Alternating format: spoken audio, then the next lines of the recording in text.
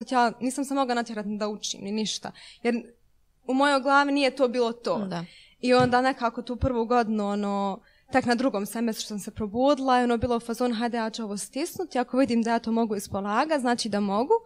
I onda da završim to nešto, da imam neko zvanje i onda ću se graditi u smjeru u kojem želim. Ali nekako je sve to se poredalo na kraju. Zavodila sam IT u procesu, zavodila sam, jer smo radili na dosta projekata, ili na primjer kad smo radili na projektima gdje smo pravili aplikacije i to. I svejedno je ova moja, po navodnim znacima, umjetnička strana mogla doći do izražaja, jer kroz dizajn aplikacije ja sam baš na taj način se izražavala, a s druge strane stvorila sam tu neku ljubav prema tom problem solving, da imam neki situaciju, neki slučaj, pa da provedem cijeli dan rješavajući. Ja prva dok sam tražila posao mislila sam ne znam ovo, ja ni ovo ne znam, imam diplomu u rukama, ne znam ništa. To je greška. Znači, bitno je imati hrabrost za početi nešto i bitno je puno učiti. Učiti kada si već dobio tu diplomu. Znači, samo učiti, voljeti ono što radiš, jer tada ti neće biti teško to proces što učiš. bez kraja. Da, znači,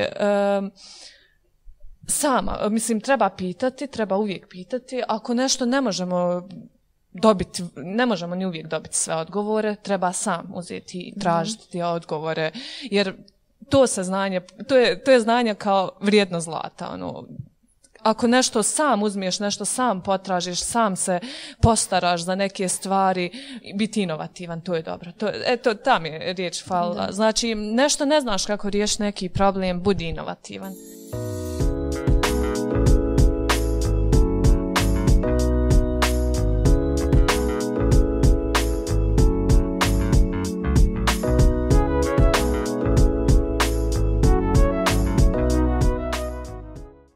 Zdravo svima, dobrodošli u još jednu epizodu našeg podcasta.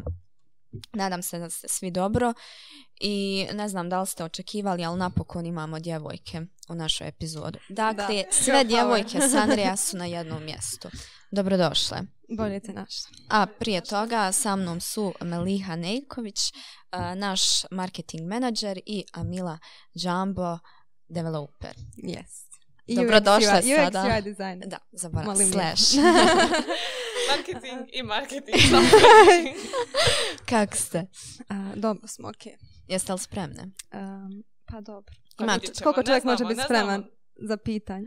Da, imate li neka... S tobom kad je razgovor, nikad nisi spreman. A da, nisam toliko strašna. Nisi strašna, ali si nepredvidljiva. Ali to mi se sviđa. Da, to je super. Hvala. Prihvatit ću to kao kompliment. Pa to jest kompliment. Imate li neka očekivanja? Pošto su do sada sve bili momci. Pa očekujem da će biti puno bolje. Skromno. Da ćemo i nadmašiti. Ovo je sad ko bude gore, ali nema veze. Neće. Nemoj se ljut na nas, Boga. Šalimo se. Bili ste i vi super, ali Bili ste to. Činjenice su činjenice. Šta je tu je? Ništa, onda ja ću početi kad smo već ovako i lijepo započeli, jeli? Nadamo se da smo lijepo započeli. Jeste. Da konkretno krenem sa pitanjima koje zanimaju mene, a i sigurno naše gledalce. Ovo je poprilično tema koju smo obrađivali kroz ovu sezonu, tako da ja sam vas na početku predstavila, bavite se time čime se bavite. Sada mene zanima kako ste došli do toga. Kako ste došli do ovdje gdje jeste sada. Kako si ti marketing menadžer, a kako je Amila developer? Koji je vaš karijerni put? Evo, mogu ja. Hoću? Hajde. Okay. Pa ovako, što se mene tiče, zovem se kao marketing menadžer, mi je zvanje. I dalje idem ka tome da unaprijedim svoje sposobnosti i dalje da ponosno mogu reći, ja sam marketing menadžer i stvarno sam napredovala u tome i dalje sam u nekom tom razvoju sebe, ličnosti, profesionalne te ličnosti. Kako sam došla do ovoga? Pa ja sam išla u srednju ekonomsku školu i tu se učio marketing.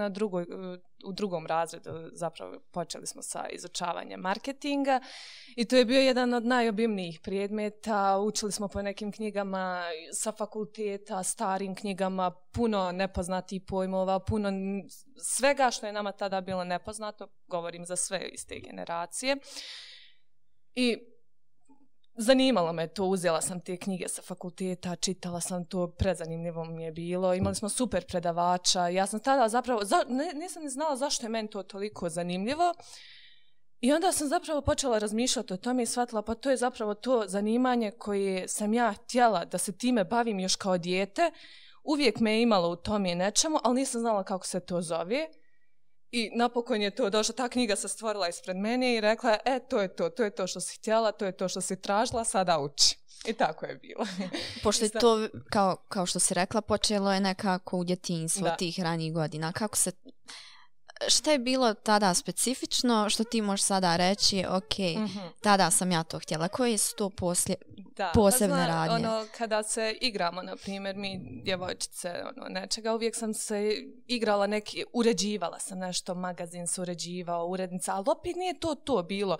Znala sam da je više od toga, mislim, naravno, poštujem i taj posao, sve i to je vrh posao, ali nisam se vidjela u ulozi novinara, na primjer, ali u ulozi pisanja i svega toga jesam. I baš skoro sam razgovarala sa sestrom, pošto i ona isto se marketingom bavi, šta je to što smo mi radile kao male? Ja i ona smo imale, tada su bile popularne te Facebook stranice i onda, pa vidi, mi smo uvijek bile neki content writeri, tako da i uvijek smo imali nešto organizovano smo radile i tada smo mi zapravo skontale da mi smo za tog posla, to želimo time da se bavimo i evo sada i na masteru se studiram marketing, tako da je i stalno izučavam nešto iz područja marketinga. Tako da je to taj neki put. Tako je počelo, nisam ni znala kad je počelo, tek poslije shvatila da je zapravo to davno nekad počelo, i tako, eto, da prijeđem na milu da ne, jer mogla bih ja pričati o ovome. Pa dobro, priča. To je pointa, ja. To je pointa. Svakako. Pa ne znam, nekako kad postaviš tako konkretno pitanje, na sekundu zvuči kao da bi postao neki direktan odgovor, kao tako i tako, ali uopće nije bilo tako u realnosti, nekako splet nekih okolnosti, nekih razmišljanja, nekih ideja, nekako ne znam, možda u srednjoj školi, mislim od početka nekako ja sam bila nešto u fazonu fotografija, slikanje, fotografisanje, preciznije, ali to mi je bilo nekako kao hobi. I onda već u 4. razredu, kraj 3. početak 4. sam pokušavala, u stvari moja mama je meni nekada u 2. srednje možda rekla kao, evo Mila, ja sam našla posao koji je savršen za tebe. I šta? I ona meni govori kao grafički dizajner. Ja tad nisam znala šta je to uopće, znači, ja ona je tad otišla da googlam, to da istražim, a znate kako mama uvijek zna prije nas, znaju šta treba za nas. Ja sam tad istražila to, meni nije bilo baš jasno što ona hoće da kaže, ali hajde, rekao, dobro.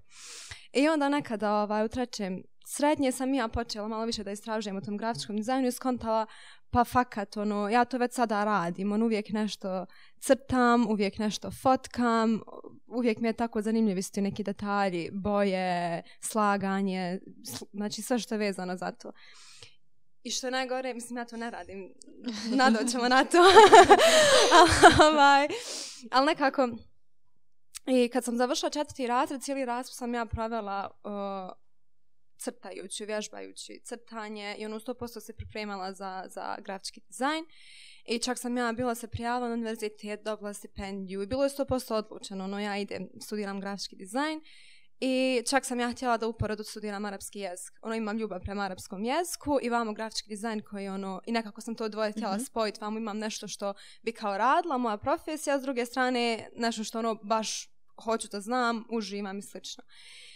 I onda, ja sam se pripremila stvarno dugo za to, ja sam crteže svoje odnijela i sve to gotovo riješeno bilo. I onda nešto na tom univerzitetu je došlo nekih problema, nekih milion situacija, da bi ja došla u situaciju da evo, na primjer, danas sam i za 2 dana se završava rok za prijave, zadnji rok za prijave na državnim fakultetima. Ja se javljam vam ovom univerzitetu, ja ne dobivam nikakav odgovor i u nas na sekundi, ja ću ja završiti, nemam pojma, razumiješ? I ne znam, tako sam istraživala, hajde da se snađem, šta ću sad, jer već mi je kasno, ja sam već znala, hajde, ok, mogu nešto u smjeru, to mi je bilo kao backup plan, nešto IT related, jer kao uvijek se tu mogu preusmjeriti u UX, UI i opet mogu nekako izvući grafički dizajn. I tako sam ja, ali već mi je kasno bilo za pripremati se za prijemni i to, jer ne mogu za 3 dana pripremiti prijemni i upisati se na fakultet. I nekad tu mi je iskočilo bukvalno na Facebooku dok sam listala stručni studij na PMF. I tu je predivni preduslov bio prosjek je bio, u stvari, od prosjeka je zavislo upis na fakultet, koji je meni, hvala Bogu, bio dobar u srednjoj. I ok, mislim, šta ću sad, moram nešto valjda upisat, da. I tako sam ja završila na IT-u. I ne znam, prvu nekako godinu bila sam malo izgubljena, iskreno, zato što nekako završila sam tu, nisam htjela da budem tu. Htjela sam upisati arapski jezik, ali u tom trenutku nisam smjela, jer to je već prirodno-matematički fakultet. Pretpostavila sam da puno više vremena oduzima nego što bi možda grafički dizajn. I nisam smjela. I na kraju sam završila tu prvu čitavu godinu, ne znam šta radim, stvarno nisam znala šta radim i bilo mi poprilično, ne znam, i teško, jer nisam se mogla natjerati da učim ni ništa, jer u mojoj glavi nije to bilo to. Da. I onda nekako tu prvu godinu, tek na drugom semestru sam se probudila i bilo u fazonu, hajde ja ću ovo stisnuti, ako vidim da ja to mogu ispolaga, znači da mogu, i onda da završim to nešto, da imam neko zvanje i onda ću se graditi u smjeru u kojem želim. Ali nekako je sve to se poredalo. Na kraju zavolila sam IT u procesu, zavolila sam, jer smo radili na dosta projekata, ili na primjer kad smo radili na projektima gdje smo pravili aplikacije i to. I svejedno je ova moja, po navodnim znacima, umjetnička strana mogla doći do izražaja, jer kroz dizajn aplikacije ja sam baš na taj način se izražavala, a s druge strane bilo mi je zanimljivo rješavati neke, stvorila sam tu neku ljubav prema tom problem solving, da imam neki situaciju, neki slučaj, pa da provedem cijeli dan rješavajući to. I nekako sam uspjela cijeli taj proces mi uspio spojiti neke 2 moje strane, informacijne tehnologije i evo sada dizajn. Da. A šta je li arapski jezik još uvijek u planu? Arapski jezik još uvijek negdje malo u podsvijesti, s obzirom da još uvijek sam na fakultetu, nisam još uvijek završila svoj studij, tako da planiram ako Bog da nekako mi je to završit ću ga pa kad tad ako Bog da. Meliha je poprilično znala je šta i išla je prema tome poprilično jedan smjer, dok kod Amilije je to bilo sad ovo, sad ono. Ja sam malo isto kombinovala. I ti si. Da, mislim, kombinovala sam sa informacionim tehnologijama. Na primjer, ja sam dodiplomski studij, 1 godinu zapravo ekonomije, onu posljednju, završila na menadžmentu informacionih tehnologija, jer tada sam već radila na jednom mjestu i radila sam u marketingu. I shvatila sam portal je bio jedan, i shvatila sam koliko je zapravo bitno kombinovati znanje iz menadžmenta, marketinga i informacionih tehnologija. I mislila sam, ako sada završim, opet mi je bolje završiti 1 godinu menadžmenta informacionih tehnologija i onda poslije na masteru još 2 dodatne marketinga, jer ja sam tada mislila da ja sve znam o marketingu, jer sam stvarno dosta i učila i gledala i istraživala i mislila sam, ja sam super sada za marketinga, hajde da ja sada malo iskombinujem management i informacijne tehnologije, čisto da imam i tog znanja. I tako, ali sam, opet kažem, znala sam gdje želim nastaviti, opet ja ću imati tu diplomu marketinga, da sam ja završila marketing, da sam ja dobila to neko više znanje i tako sam išla do diplomski studij management i informacijne tehnologije, a sada sam na marketing managementu. Ali bez obzira na taj put koji ste imali do odabira studijskog programa, obje ste sada u IT industriji. Da. A Mila možda u posljednjem trenutku je shvatila da će biti tako. Ili a da ću završiti u IT industriji. Da li si imala pa nekako, ne znam, grafički dizajn je možda opet na neki način meni u glavi nekako uvijek usko bio vezan za IT. Ne znam je li tu ima baš loker, možda i nema, jer grafički dizajn može raditi negdje, mislim, za bilo koga. Ali nekako u mojoj glavi nešto sam ja tu uvijek povezivala sa IT-em iz nekog razloga. Vjerovatno kompjuter i laptop i rad u tim programima ne zna. I uvijek sam bila nekako, ali znala sam i za taj koncept, još tada sam znala za koncept UX UI dizajnera i to mi je bilo kao pa super, mogu se uvijek tu preusmjeriti. Tako da. I nije mi toliko čudno što sam završila. To mi nije toliko čudno. Jer nekako ne znam. Imala sam od početka osjećaj da ću završiti. A meni svakako nije čudno. Mislim, ja sam znala sa marketingom da mogu bilo koji sektor završiti. Mislim, ja se i dalje bavim marketingom, ja sam u IT sektoru, ali ja i dalje radim zadatke koji su zadaci marketinga, samo prilagođeni ovom tržištu, ovom sektoru, tako da zadovoljna sam sa ovim što sam upoznala u ovom sektoru. Da li su srednje škole, ali i fakulteti ti koji su učinili da vam IT industrija izgleda primamljivo, ili je to opet bilo istraživajući sa strane? Šta mislite koliko se poduzima po tom pitanju? Kojem smislu primamljivo? Mislim, Pa ja mislim, izvini, ako dozvoli. Nekako imam osjećaj da je danas ta IT industrija na glas. Mislim, gdje god da uđeš na internet, na neki portal, na nešto, uvijek je kao traženo je puno osoba da radi u IT-u, jer nekako baš je na glasu, navodno je i, mislim da se nalažemo, navodno su i dobre plate, kao dovoljno se dobro može zaraditi da živiš normalan život, kao puno tog kadra treba, kao perspektivno. I mislim da, ne možeš da izbjegneš taj koncept da je kao navodno u tim IT kompanijama sve cvate. Mislim, ne znam da li je slučaj, ali samo govorim da su tako je nekako okruženje, barem sam ja imala osjećaj da je napravljeno. Mislim, primamljivo jeste, jer je i potreba za IT industrijom velika, ogromna, imam osjećaj nakon korone još veća, jer sve je nekako prešlo na digitalu, tako da mi to ništa nije čudno i znala sam da je, pa i to je jedan od razloga zašto sam htjela kombinovati, zato što sam vidjela da je nenormalna potreba za IT-em.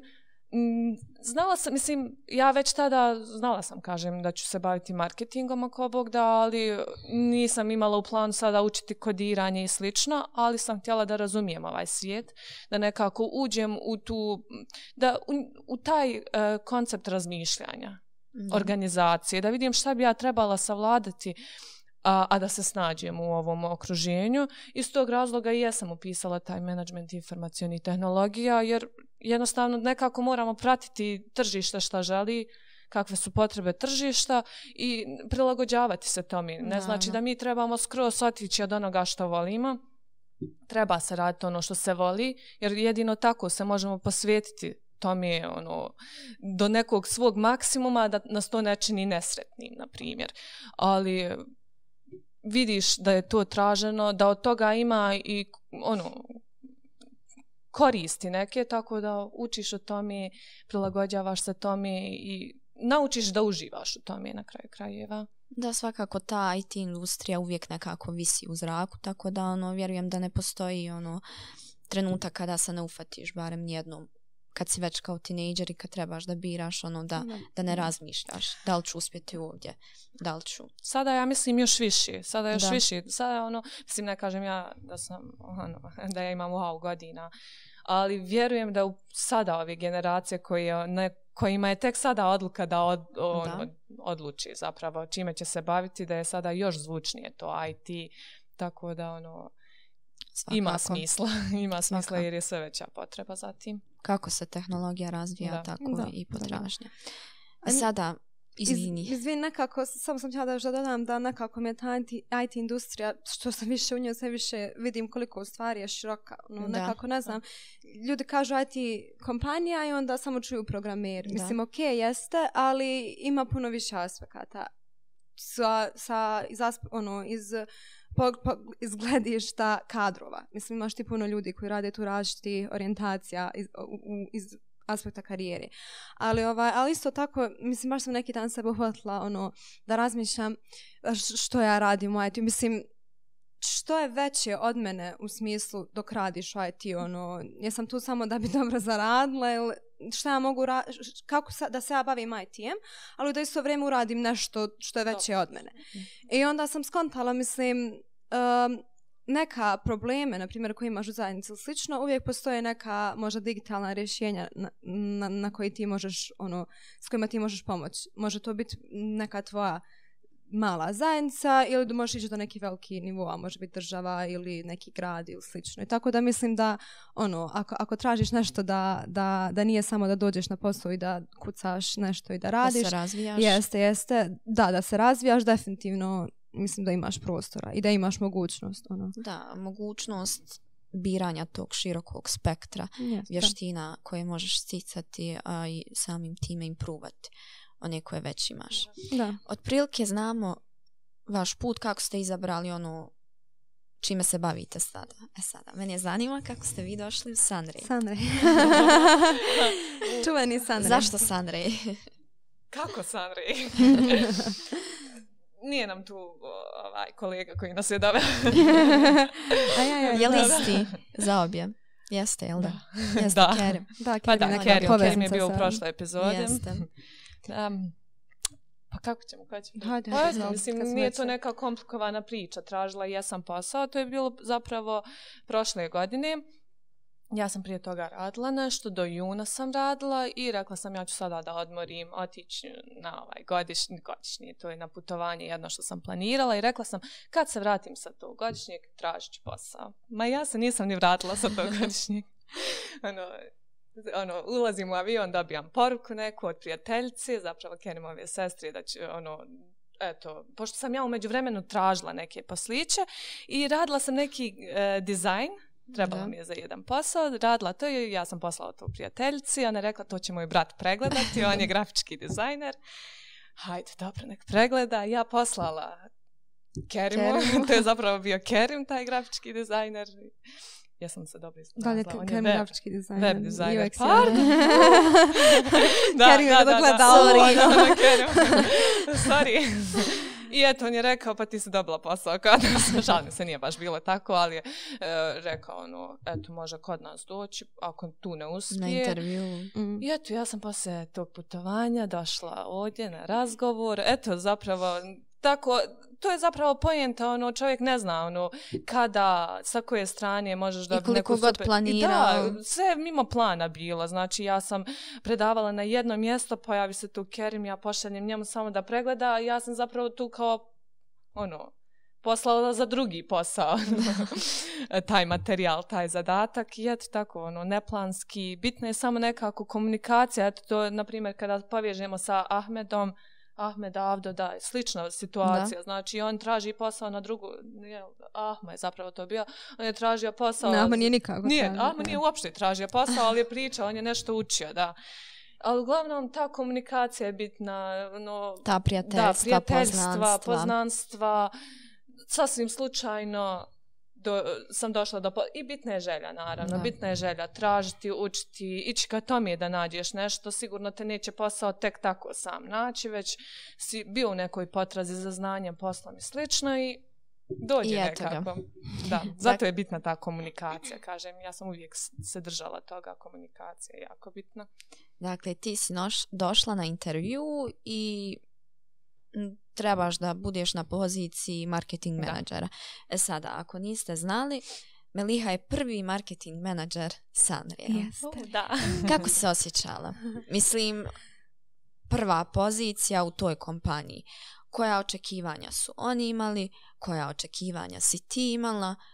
Kako si se snašla? Jer, ajmo biti iskreni, ti sama. Da, evo ovako. Došla sam, shvatila sam da se od nule počinje sa marketingom. Bila je prodaja prije toga, ali se shvatila, prepoznala potreba za marketingom.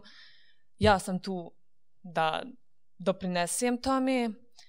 Je li bio izazov? Jeste. Jesam li se preplašila? Nisam, iz razloga što ja sam prije toga radila, sve su to bili sitni poslovi, ali gdje sam nekako radila na novim stvarima od početka, gdje prije mene nije bilo osobe koja je se bavila time, ili sam radila na nekim projektima koji se po prvi put organizuju ovdje. Tako da kroz ta iskustva sam shvatila da se tu ne treba čovjek ničega plašiti, nego da to treba prihvatati. Ako hoćeš da izgradiš sebi i gradiš to zajedno. Znači, ja se zapravo sa ovom funkcijom, sa sektorom ovim zajedno gradim, tako da od početka sam znala da će to biti pravo naporno, jer treba ti novo znanje, treba ti nešto novo da naučiš, ali opet moraš zajedno učiti sa iskustvom. Kako radiš, tako i učiš. Tako da nisam se preplašila, znala sam da ću morati puno više davati sebi, ali vođena nekim prijašnjim iskustvom, znam da će mi to za pola godine, godinu, koliko već, donijeti puno više. Da ću baš ojačati sebe, izgraditi u ovom polju, tako da me toga nije strah, nego jednostavno svjesna sam izazova, svjesna sam šta preuzimam na sebe, tako da preuzimam to objeručke i čekam rezultat. Ako Bog da to bude uspješno s moje strane, da ja sebe osjetim kao izgrađeniju osobu u ovom polju, a s druge strane da to se stvarno doprinesi i ovoj Sunray zapravo. Šta misliš, da li bi ti bilo lakše ili možda teže da je bio još neki marketing menadžer u kompaniji? Bilo bi mi lakše. Bilo bi mi lakše svakako. Odmah možeš pitati, ako nešto imaš, neko pitanje, ovako nešto si nesiguran, uvijek možeš razmijeniti sjest ovako ko što mi sada sjedimo i da popričamo o tome. Ovako ti dumaš 2 sata, 3, sedmicu, kako već, znaš, ne želiš ni sve da ti se nacrta, da gledaš, znaš, jednostavno tu si da istražiš, ovo je posao istraživanja i davanja nekih rješenja, pa sada uspije ili ne uspije to. I uvijek je lakše kada 2 glave misle o tome, ali kažem, izazov je, znala sam da će biti tako, ako Bog da kada ovo još više poraste, bit će i više osoba, svjesna sam toga, i sada ima više osoba nego što je bilo na početku. Mislim, uvijek na primjer, imala sam ja s kim popričati mimo marketinga, tu je bio i Brada, i sada je tu pa jeste, Kerim, pa da. Upoznat ćeš Brade. Sljedeća epizoda. Nije da sam skroz sama bila u svemu tome, i Kerim, i Amila, i ti, svi možemo se razgovarati, upoznajem se i ja sa svime ovim. Bitna je ta komunikacija svakako, ali ne znam odakle sam počela, dokle sam došla s ovim pitanjem, ali nadam se da sam dala odgovor, da se shvatila. A ja vjerujem da će sljedećim marketing menadžerima u ovoj kompaniji biti lakše. Pa bit će, vjerujem da. Mislim, onda je to moj neuspjeh ako im bude ako im ne bude lakše. Mislim, ali nije. Pa dobro, ja ovo idem, ja vjerujem da će biti lakše. Ili zavisi i od karaktera osobe, ako se ne može realno prilagoditi, a ima neki koncept koji sada trudimo se da ga uspostavimo, onda... Otvorene su sve opcije, ali ti ćeš uvijek biti tu da pomogneš i bit ćeš što ti spletom okolnosti nisi mogla imati prije par mjeseci. Ali tvoja djela govori za tebe. Upravo. A Mila i ti Kerim, jel da? Kerim zna, kako smo nazvali Kerima, jel da, huligan? Tako nešto, bučačos, jel da? Ali... Ne, internet, haj nećemo. Poznajem dosta ljudi. Pa da, mislim, meni je direktna veza sa Sanrem bilo Kerim, ali iskreno, ja nisam, mislim, nekako to je bila 2. godina faksa koja je nama najteža i sjećam se, mislim ja samo sjećam da sam ja samo učila fakat i pogotovo možda prvi semestar, toliko projekata je bilo, toliko teških predmeta da sam ja samo učila. I sjećam se, sad retrospektivno kad gledam, sjećam se da mi je mindset bio, ja ću učiti, ja ću ispolagati, ja ću odraditi 100% što je do mene, a valjda, ako nešto će, mislim, ja sam čvrsto vjerovala u to, ne znam koliko je to mislim možda zvuči malo kliše, ali stvarno sam čvrsto vjerovala ako ja odradim svoj dio i ako sve bude kako treba, da će to iskopat će se nešto, jer sam ja svoj dio odradila i nešto će iskrsnuti. I bukvalno je tako bilo. Ja sam u martu drugog semestra počela počela sam da radim praksu u jednoj drugoj kompaniji i to je također slučajno došlo, ali tu sam počela da radim praksu i to je bilo part time. Imala sam fakultet, predavanja i između vrijeme sam ja koristila da radim za tu kompaniju i kod njih sam radila prvo 3 mjeseca, pa smo se mi dogovorili haj bit ću ja još mjesec.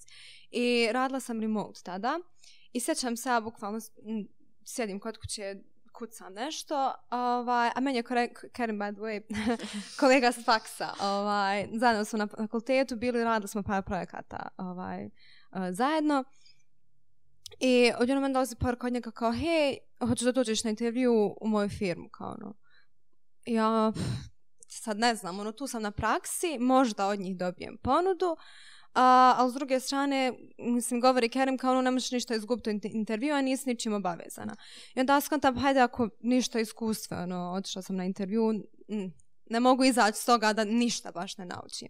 I ja pa hajde može, kao sad ću se tebi javiti Rehan na LinkedInu, hajde rako, dobro, mislim, ne znam. I nekako, šta bude, tačno mi je to bilo to. Znači, šta bude da bude. Kad tam otiću, poznaću ljude, nešto ću novo saznat i to je to.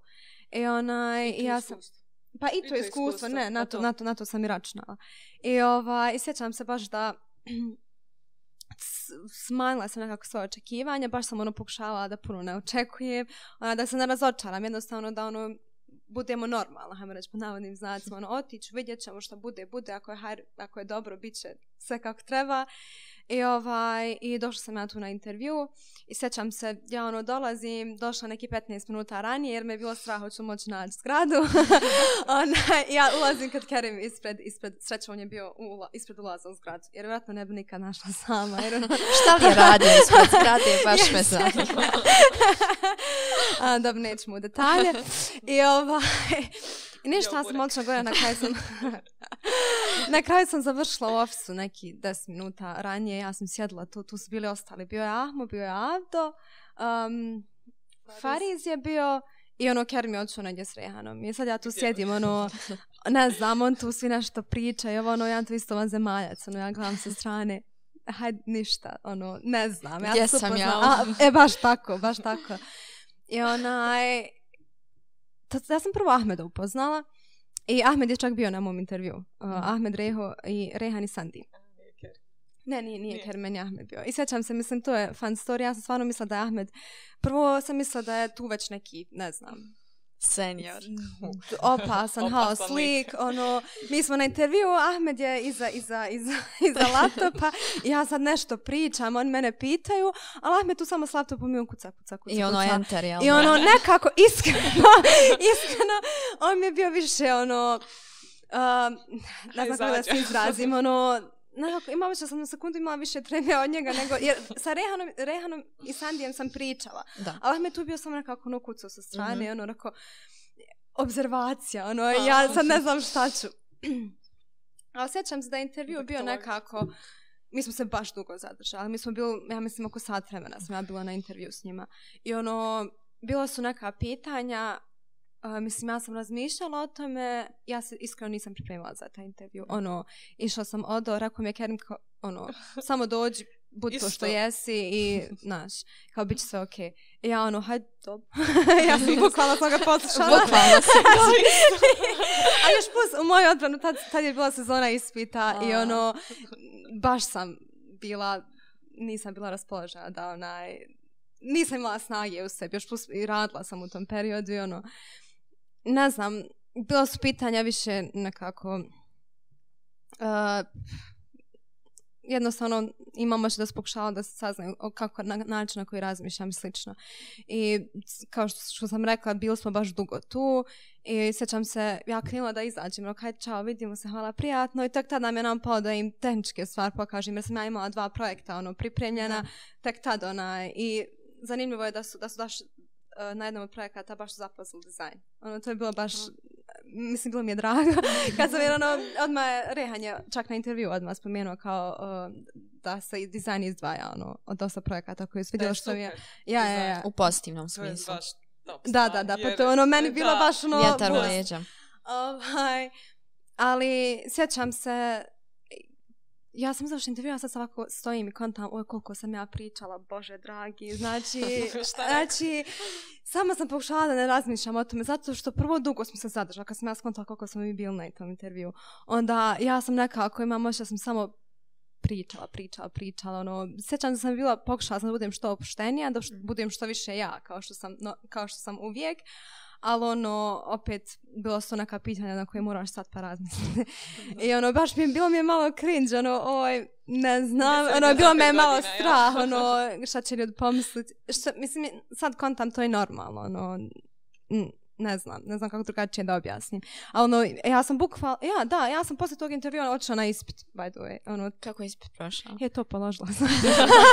Dobila posao, mislim nisi tad saznala, položila ispit, jel može bolje? A sjećam se došla na fakultet i ja sad razmišljam šta sam sve rekla na intervju, ali onda ne, šta god da bude, bit će sve okej. I pokušala sam da se fokusiram na ispit. I sjećam se sredan ujutro, javljam mi se Rehan kao kao mi smo voljeli da saradnju s tobom, da li bi ti? I što mislim što je zanimljivo, što u tom periodu sam ja u stvari čekala eventualnu ponudu od ove firme u kojoj sam ja radila praksu.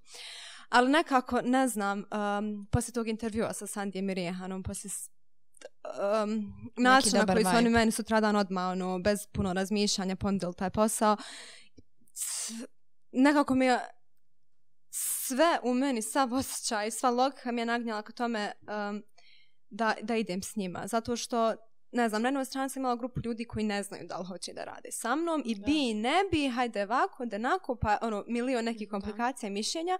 A s druge strane imam grupu ljudi koja je izrazila jasno želi da radi sa mnom. I nekako kad sam stavila to na vagu, bilo mi je prilično očigledno u kojem smjeru treba da idem.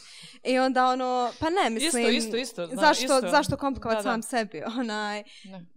Imaš, vidjela sam da želi da rade sa mnom, plus pogotovo imala sam osjećaj da po njihovoj priči, po načinu iz tog intervjua sam nekako izvukla zaključak da stvarno nije da samo pričaju i nije samo preach, nego fakat to nešto i implementiraju u realnost. I jednostavno ostala sam taj neki vibe i iskreno nije bilo dvojbe i završila sam tako, može. Kad završe ispiti, rekao za 2 sedmice, ja dolazim kod vas i to je bilo to. Intuicija nije prevarila. Da. Sad, ono što je specifično, znači Meliha je bila prvi marketing menadžer, a ono što je specifično za Milu jeste da je ona u stvari prva zaposlenica Sandreja. Da. Kako je to bilo prva? Pa meni se odmah na intervju meni odmah na intervju Rehan rekao kao, sam da znaš kao ti će biti jedina djevojka, jer se, mislim da on je naglasio, ako odlučimo da surađujemo s tobom, bit ćeš prva djevojka. Sad, mislim, ne znam, ljudi od tog prave bauk, imam ošća da sad svi od mene očekuju neki aman odgovor, ali jednostavno ne znam, ja sam stajala i kontala, pa hajde, dobro, šta sad? Mislim, razumiješ, ti tu dolaziš da radiš, da se razvijaš i nekako, mislim, da li mi je bilo zanimljivo, jeste, ali sam vidjela to na neki način kao možda neki izazov ili nešto, hajde baš da vidim kako to funkcioniše i vidjela sam to možda na način da im pokažem kako je top kad je djevojka tu, znaš, a pa ne, zaista. Zaista. I nekako sam išla s tim, s tom idejom i mislim, što da ne. Rehan je rekao Rehan je već tada rekao da to jednostavno bilo zato što na intervju se potrefilo tako da jednostavno da su u jednom periodu samo momci dolazili. Nije zato što su oni birali već takve nego jednostavno takva je situacija. Da. I onda i sjećam se kad sam u društvu kad bi recka i ko ima ili ima još neko djevojaka, ne, za sad samo ja. Svi kao, pa kako ćeš, pa mislim šta ja znam, doću, radit ću, pa vidjet ćemo, I kad sam došla, Maida je bila tu. Ja sam zvanično prva zaposlenca, ali ja sam malo preduhitrila. Jeste. Jer ti si bila na intervju poslije mene. Da. Da, a ja sam uzela 2 sedmice pauze jer su mi ispiti bili u tom periodu, ako ja ću doći vama za 2 sedmice. Maida odustala od ispita. Ja došla Maida sjedi. Jeste. Ali evo moram reći da se odlično snašla. Sad, šta mislite? Iako si bila druga. Šta mislite, jesmo li ih i kako promijenili? Pošto smo mi u vrlo kratkom periodu. Što ste zatekle? Pa ja se sjećam da nakon možda 2., 3. sedmice, mislim, prve 2 sedmice, sve što sam slušala je samo vi ste nas, ovo je dobro kako je bilo kad vi niste bili tu, kao vi ste nas smirili. Kao, čula sam priče da kruže da je bilo puno bučnije prije nas. Da, to je to isto. Da smo malo. Ja se sjećam mog prvog dana koliko je tiho bilo. I neko je ušao i kao, što ste ovako tihi? Ali ja se sjećam kad sam ja biljku donijela da to je bio baš bauk. Biljka. Kao da niko nikad nije vidio. Ja sam drugi dan odmah donijela kalu sebi. I stavila je na sto i sjećam se. Prvo jedno 5 sati niko nije skonto. To je prvo. I onda je Rehan došao kao, šta je to? I onda na kraju sam na podršku od Rehana i cijelog sada tima. Sada i oni donose biljke. Sada i oni donose biljke, to je bitno, ali u cijeli ofis natrpala. To ćemo ih pitati u sljedećim epizodama, da li smo pozitivni promjene. Ja se nadam da jesmo. Sada. Promjene jesmo, a sad pozitivno. Samo pozitivno. Spomenuli ste već negdje na početku da ste obje studentice. Da. Sad, kako je to? Mislim, i ja sam i studentica i radim paralelno, ali zanima me iz vaše perspektive. Kako je to? Izvolite, ja sam. Ko je veći student? Ko je veći student? Ne, stvarno. Ko više studira? Na magistarskom. Da, ja sam sada na masteru.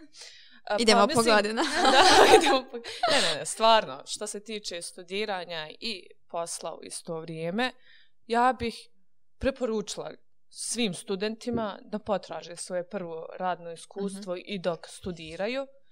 Sada, do koje mjere će se posvetiti tome, neko odluče, mada meni je bio prioritet, ja kažem, ja sam radila i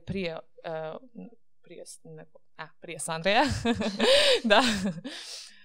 I radila sam na nekim projektima, radila sam u organizacijama manjim, tako da tada sam se maksimalno trudila uskladiti i studije i posao, jer sam znala da kroz taj posao dosta naučim, kroz studije učim, stičem znanja, ali opet to znanje se ne može porediti sa ovim znanjem koje stičemo kada dođemo u realni svijet. Realan sektor. Realan sektor. Tako da ja sam završila, diplomirala sam pretprošle godine i tada sam kombinovala, znači na 3. godini sam radila i studirala, sve završila, to mi je bio prioritet. Sada sam na 2. godini master studija. Sada je i dalje vagam šta mi je prioritet, da li mi je prioritet master ili posao.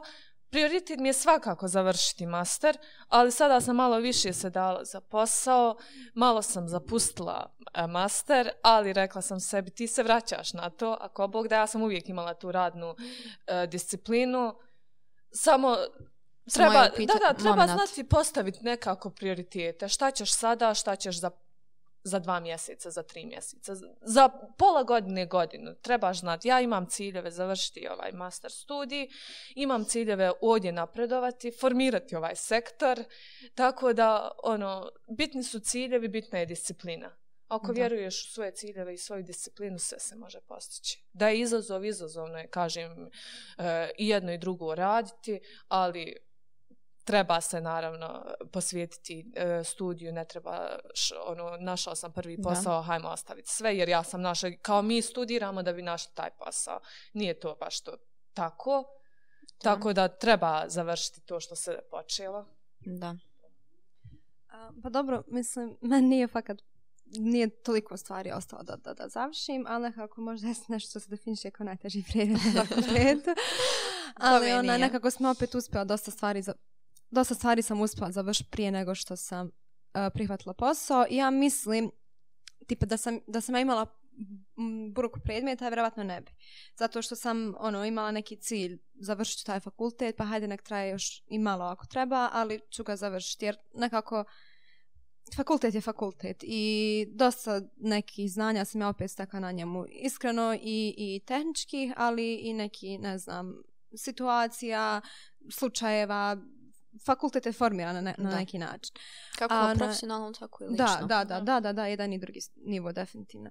I tipa da sam imala sada čitavih 2 semestra, vjerovatno ne bi prihvatila ovaj posao, pritisnula bi pauzu, ali ja sam baš zato bila toliko se fokusirala da učim da što prije završim.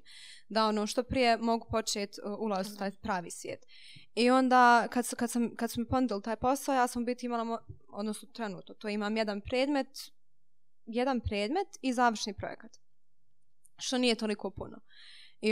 I mislim da ako stvarno ima se, barem iz moje perspektive, pogotovo ako je fakultet zahtjeva vremena koliko je meni zahtjevao, što je u biti bilo non stop učenje. Imaš ti vremena i za kafu i za sve to, ali i kad odeš na kafu sve to prođe, to smišlju, imam spremati ovo, projekat sam do ovdje, ipak, mislim, barem meni, ako hoćeš nešto da uradiš, vjerovatno će ti toliko oduzmat vremena fakultet. I tako da ne bi vjerovatno prihvatila da je bilo puno, ali ovako sam bila, hajde, mogu ja to nekako iskombinovati. Sada, da je i jedan predmet jednostavno nije. Mislim, pogotovo ja sam tip koji stvarno hoću da ako nešto radim, ako negdje upadnem, to odradim kako treba. I ovo sad, dok sam na poslu, trudim se što više da se razvijam u svakom aspektu. Tehnički, onda lično i u biti, trudim se. Stvarno ima stvarno dosta posla. Još plus ako u to sabereš jedi, mislim živi u sve to, studiraj, uči, idi na posao, budi se ide na posao, vrati se kući, opet moraš početi učiti slično. Nije ni toliko jednostavno, da se mi razumije. Zvuči to možda bajno i radiš, sve je to top, ali nije toliko jednostavno. Mislim, može se, definitivno se može, uz neku disciplinu, uz neki jednostavno dobar time management, što ja još uvijek učim, da se razumijem, ali što više učim, logično postajem bolja u tome, mislim, vidim po sebi. I definitivno se može, samo treba se biti spreman na dosta odricanja, u smislu slobodnog vremena i slično. Ali definitivno vrijedi. Mislim, puno, ne znam, ja ne radim, ne pola godine, u stvari, ako brojimo tu praksu, možda neki 9-10 mjeseci radnog iskustva, ali ne znam, vidim veliki napredak u ličnosti, koliko profesionalno, tako i lično dok sam kada sam počela raditi, kad sam ušla u te vode. I studiranje i taj rad u isto vrijeme je na neki način života. Sada, koje su prednosti, a koje su mane baš ovog života koje vas dvije vodite? Prednosti i mane. Je li ima više prednosti nego mana? Ja mislim da definitivno ima. Da. Mislim, čak... Ja više sada razmišljam šta su mane. Ne mogu da nađem. Jedino je manjak energije, manjak vremena, energije, crpi se dosta energije. Da. Nekad ne možeš možda da se posvetiš svom društvenom životu i tako, ali previše je prednosti da bi čovjek sada čak i vagao te dvije zanemariš. Strane. Da, previše je prednosti. Zavisi vjerojatno i koji su, mislim, prioritet.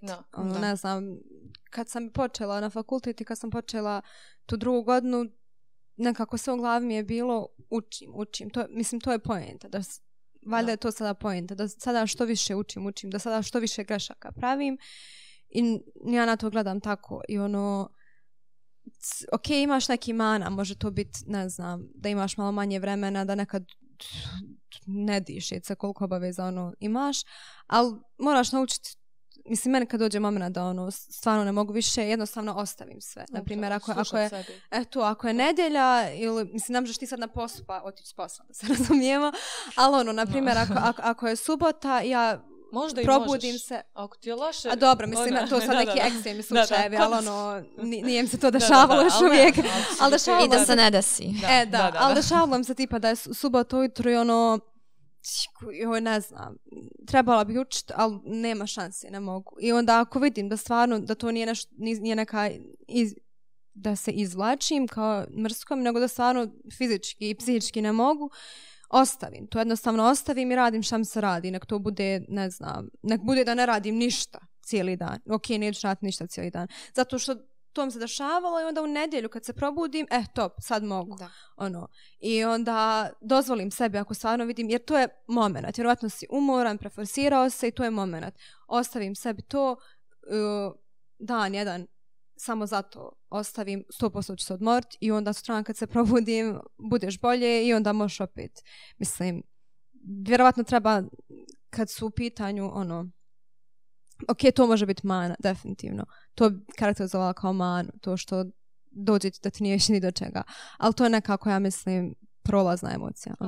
Moraš naučiti da u tim momentima slušaš sebi, svoje potrebe, svoj organizam, sve to. Znači, ako ne možeš u tom trenutku da to radiš, neće propasti svijet. Biće trenutaka kada ćeš moći. Biće, ali moraš sebe onda i upoznat sa time da moraš nekako, da to nije pusto odlaganje obaveza i svega, nego jednostavno posložiš sa sobom.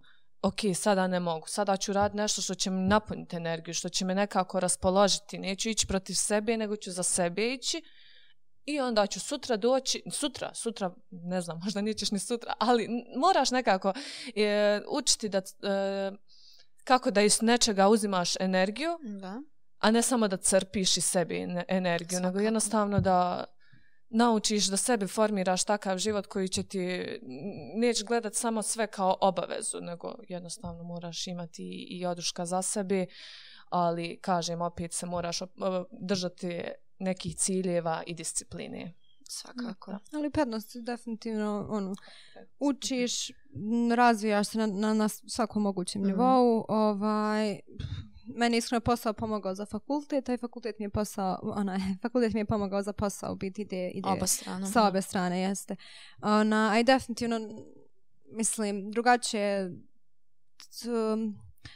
osjećaj kad ti radiš cijeli mjesec i zaradiš svoju platu. Prvo,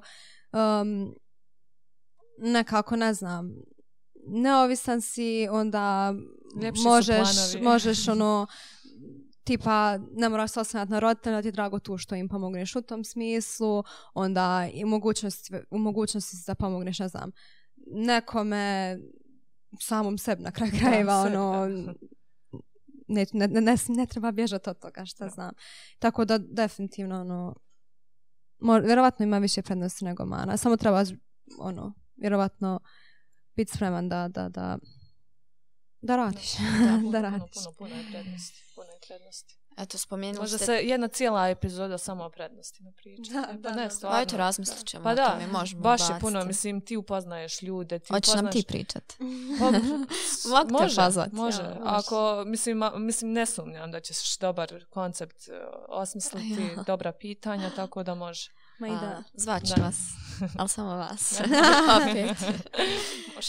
Spomenuli ste ove trenutke kada ne ide, kad nije to.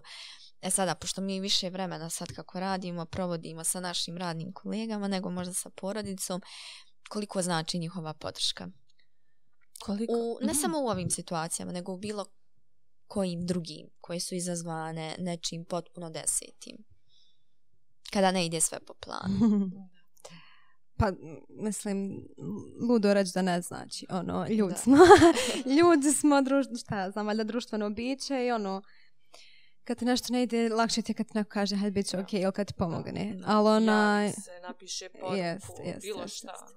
Samo da vidi je li sve ok ili treba li pomoć ili nešto. To je prebitno. Da. Ali možete, mislim, nekad, koliko puta se desi da nešto ne ide, zovneš nekog, postaviš mu pitanje i sam skontaš. Ali, ili eventualno to, ne znam, ako imaš neki problem ili nešto, iskomuniciraš bilo šta.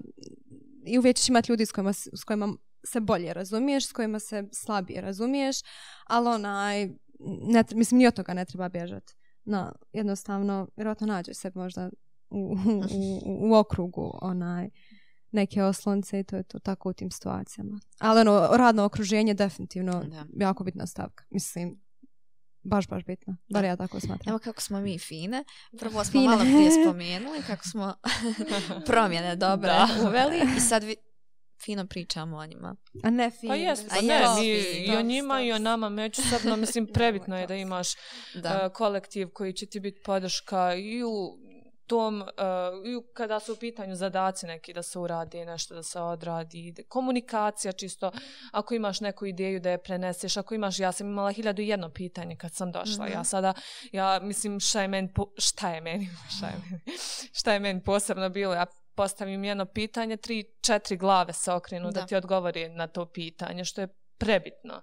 Da. Isto tako kad treba nešto da se radi, ako pitam, bukvalno tako, ljudi se okrenu, kažu, pitaju jel treba nešto, tako da je to prebitno. Mislim, ako sada nešto pitaš i niko ti ne daje odgovor, ti moraš da dumaš, onda ti razmišljaš šta se dešava, mada nema stvarno, uvijek će ti neko pomoći, tako da to je prebitno. Nekome je male stvari za odraditi, a tebi kao osobi puno znači. Da, svakako.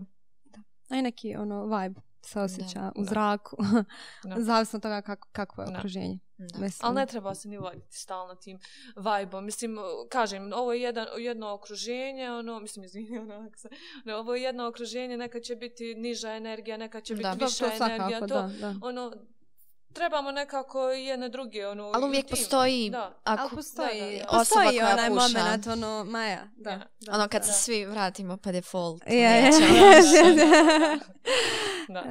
Mi smo se baš raspričali i nekako dolazimo pri kraju. Ja bi žao mi je. Možemo nastaviti. Kad ovu cijelu priču zaokružimo, koji savjet bi dali mladim ljudima koji su hrabri kao što ste vi, koji su disciplinovani kao što ste vi i koji žele ne samo zakoračiti u IT svijet, nego i bilo koji drugi, koji žele kako lično, tako i profesionalno da se razvijaju? Da, ne znam, mislim, svejedno, davanje savjeta meni uvijek nekako svaki savjet koji daje nije dobar savjet. Ide mi iz aspekta da jednostavno svi imaju drugačija iskustva, svaki ima drugačije postavke, drugačije uslove, u biti, znači svaka osoba za sebe, ali nekako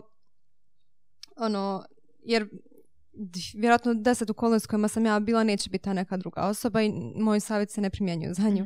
Ali nekako čime sam se vodila uvijek je da radim što se meni trenutno čini kao najbolja opcija i da radim što trenutno ja mogu da odradim i što je trenutno do mene, odraditi na najbolji mogući način. Nek je to, ako ja sad nemam opciju da negdje počnem raditi, ok, nema veze, ja imam opciju da učim. Ja ću to uraditi na najbolji način što mogu. Jer ako ja trenutno ili obrnuto, ja trenutno radim, ali nemam šta god, u biti pojenta šta god da radim to nekako sa ciljem da to bude što bolje urađeno, da što više iz toga naučim i izvučem, koliko god da je banalna stvar, tako i uradim. I jednostavno nekako uvijek ima taj pozitivan stav i vjeru. Jer ja baš sam vjernik da kada radiš neku stvar ispravno i kada imaš taj neki kristalno jasan cilj i iskreno ideš ka tome, jeste to je to u biti, iskreno ideš ka tome, s nekim ne gledaš ni da uvrijediš nekog, ni da pokvariš nekom nešto, nego samo imaš to nešto svoje i ideš ka tome i koliko god nekad bilo i teško i sve. Mislim, bit će teških momenata, to 100% i ja ih imam i sada, ali nekako učim se, treniram se da i kad dođu teški momenti da budem svjesna da je to samo moment, ko što je dobar moment, samo moment, tako i loš moment, samo moment. Da. I ono što je u stvari bitno je što ću ja izvući iz tog momenta, šta ću naučiti iz tog momenta i nekako me to me vodi, to mi je motivacija definitivno. I to je možda neki hajmo reći, univerzalni savjet. Da.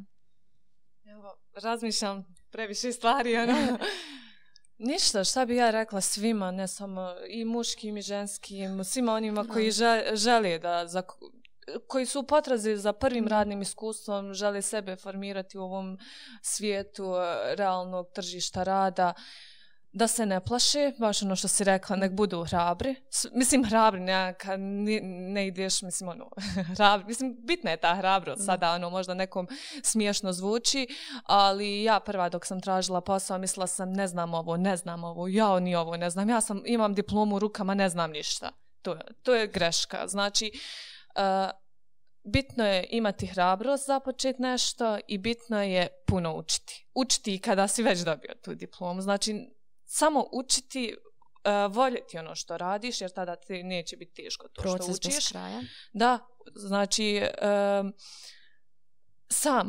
treba pitati, treba uvijek pitati. Ako nešto ne možemo dobiti, ne možemo ni uvijek dobiti sve odgovore, treba sam uzeti i tražiti odgovore, jer to saznanje, to je znanje kao vrijedno zlata, ako nešto sam uzmiješ, nešto sam potražiš, sam se postaraš za neke stvari, biti inovativan, to je dobro. Ta mi je riječ falila. Znači, nešto ne znaš kako riješiti neki problem, budi inovativan. Idi sam i kreni kroz, znači, upravo, smisli rješenje. Možda ti neće sve biti definisano ni na tom poslu, možda u tom okruženju jednostavno nisu svi razmišljali u tom pravcu u kojem ti razmišljaš, ti si prepoznao neki problem, budi inovativan, riješi ga, nemoj tražiti sve da ti se nacrta, da ti se, znači to je mislim, vraćam se unazad i gledam gdje sam najviše naučila, koja znanja kod sebe najviše cijenim, su baš upravo bila ta znanja, tu sam bila sama prepoznala neki problem, sama sam ga riješila, sada sam svjesna kako se to rješava i nekako kao da to je nešto najviše moje.